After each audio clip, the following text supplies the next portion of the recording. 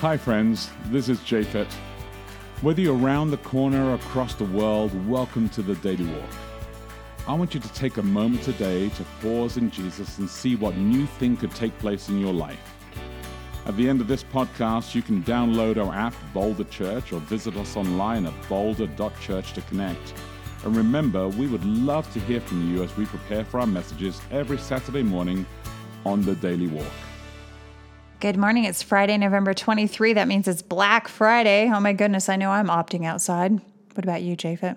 Black Friday. Oh, I It's forgot the big it's Black shopping Friday. day, Yeah, where I everybody totally- started shopping at like midnight Yeah. last night, and I am it's insane. not doing that. No, we don't do that. We opt outside. Oh my goodness! That's what you mean. We do Okay, I was lots like, of things. what's the opt outside? I'm like, yeah, I do not do. Do you that. remember the year that we were in Atlanta for Thanksgiving, and I did Black Friday shopping with our friends in Atlanta? Yeah. Oh my goodness, it was the scariest thing ever. Well, you did. I didn't. I know you stayed home and played video games all night, I which is did. something It was weird. amazing. It was like nobody slept. It was I remember fantastic. that. I was in a much safer space than you. I'm surprised you came back with your life. It was insane. Okay. All right, let's pray for I'm today. Becky De Oliveira. I'm Japhet De Oliveira. This is Daily Walk. Absolutely, and let's pray for today.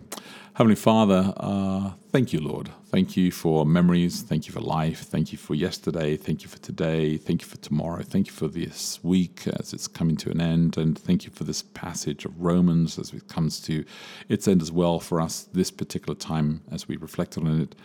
Lord, we thank you for the opportunity to have studied it, to have reflected on all the applications that it's had over the last few months in our lives, and may it continue to linger through us and to transform the world around us. And we ask this in Jesus' name, amen. Last time, English Standard Version, Yeah. and the last time that I will be reading from the book of Romans at all. You You will never hear this ever again. Okay. So listen up. Romans 16, 17 through 27. Right. Subtitle, Final Instructions and Greetings. I appeal to you, brothers, to watch out for those who cause divisions and create obstacles contrary to the doctrine that you've been taught. Avoid them. For such persons do not serve our Lord Christ, but their own appetites, and by smooth talk and flattery they deceive the hearts of the naive. For your obedience is known to all, so that I rejoice over you, but I want you to be wise as to what is good and innocent, as to what is evil. The God of peace will soon crush Satan under your feet. The grace of our Lord Jesus Christ be with you. Timothy, my fellow worker, greets you. So do Lucius and Jason and Sosipater, my kinsmen. I, Tertius, who wrote this letter, greet you in the Lord. Gaius, who is host to me and the whole church, greets you. Erastus, the city treasurer, and our brother Quartus greet you. Doxology. Now to him who is able to strengthen you according to my gospel and the preaching of Jesus Christ, according to the revelation of the mystery that was kept secret for long ages, but has now been disclosed, and through the prophetic writings has been made known to all nations according to the command of the eternal God, to bring about the obedience of faith. To the only wise God be glory forevermore, through Jesus Christ. Amen. Amen. Absolutely. Woohoo, the end of an era. I know. It's fantastic. I'm thinking, I wrote down here, immortal, invisible, God only wise. Ah, Yeah, I seriously, I just love that doxology at the end there. So here's the question for today, for Friday, and then I'm going to preach on this text tomorrow. So I hope that you can join us in Boulder if you're around or online as we reflect on this passage. And I'm going to kind of wrap up the entire book of Romans, not only addressing this, but kind of like give a synopsis of the strength of the book of Romans as well. But here it is. Jesus blesses us so that we may bless others. And what does it mean to live a life that is a blessing to God and to each other? And I say to God and to each other because I think that sometimes we think that we should only be blessing humanity, but actually I think that God enjoys us as well. And by living a life that's faithful to Him, we are blessing Him as well. well, let's think about what do people think A blessing is a life that is a blessing to God. Like if you think about the things that we emphasize as Christians, if you paid attention to all the things that we talk about and obsess about and give commands about, what would it seem that we think is a blessing to God? Let's start there, shall we? I don't know if that's the right place to Well, go. I think it's a fun place to go. I think it makes it interesting. Because then you can kind of figure out, okay, is this list of things actually what we think would be a blessing? What would be the first thing? In our church, what would be something that would be on that list? Things that we make a big deal about and that are written about a lot. You mean locally at Boulder or globally in the world? Right now, we're discussing you can interpret it however you want. We're discussing women's ordination right now. So for some people, living a life that is a blessing to God would mean either ordaining women or not ordaining women. Yes. In some cases, not ordaining women. Yes, that would be that is what God really wants to see, is you not doing things. Yes. Right? So what are some other things that you should not do? Yeah, this is not going to go well. No, I just think it's interesting. Yeah.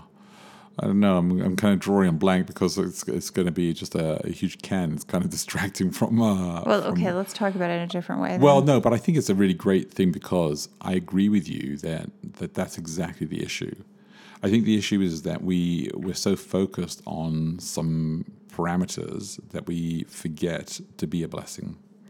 And this is why Paul, I think, comes to this point. He's like, look, when it comes down to it, this mystery that's been sealed up, the secret for so long, is that there is God, and he brings us to this beautiful obedience of faith, and this faith is actually discovered in Jesus Christ, and that's where the glory and the joy is. And we don't have this kind of like doxology moment with people or with life. Yeah, and I think, you get, like people focusing a lot on what the right things are to eat, or what the right behaviors are, or what their kids should watch on television or not, or whether they should wear cartoons on their shirts. These are all things that I kind of hear people think about a lot. And I think, is that the thing that God is most worried about, is whether or not Nemo is on your shirt?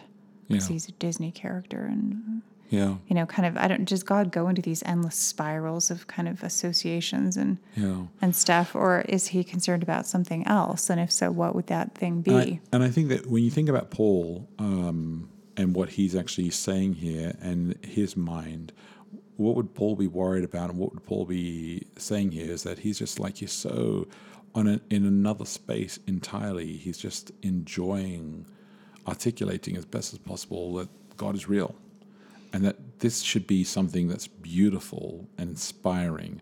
And I think that's the key, is that we all want to be inspired, and we all want to have faith in something amazing, and that amazing actually is God, and yet we don't spend time looking to God as much as we could do. Well, then I think a life that is a blessing to God would be, first of all, a life that acknowledges God's, not only his existence, but his influence in your life. So that would be the first thing. Yeah, I like that.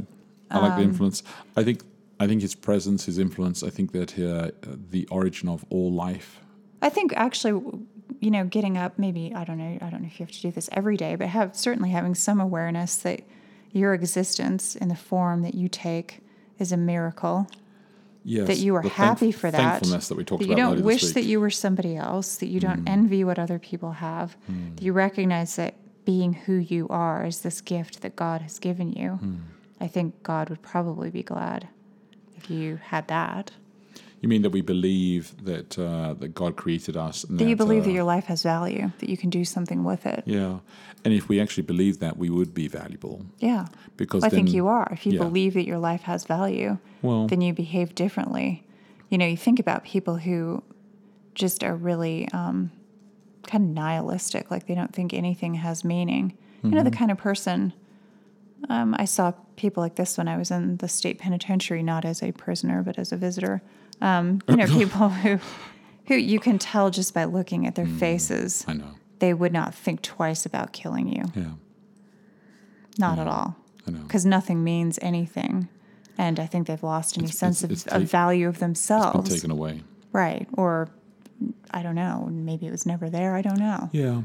I don't know how to explain that. But you can sense the kind of pain that they're going through and living in that state. And yet I believe... No, I sometimes can't even sense that there's pain. It feels like there's nothing. Well... Like there's deadness. Yeah. Which, at some point maybe there was pain. I don't know.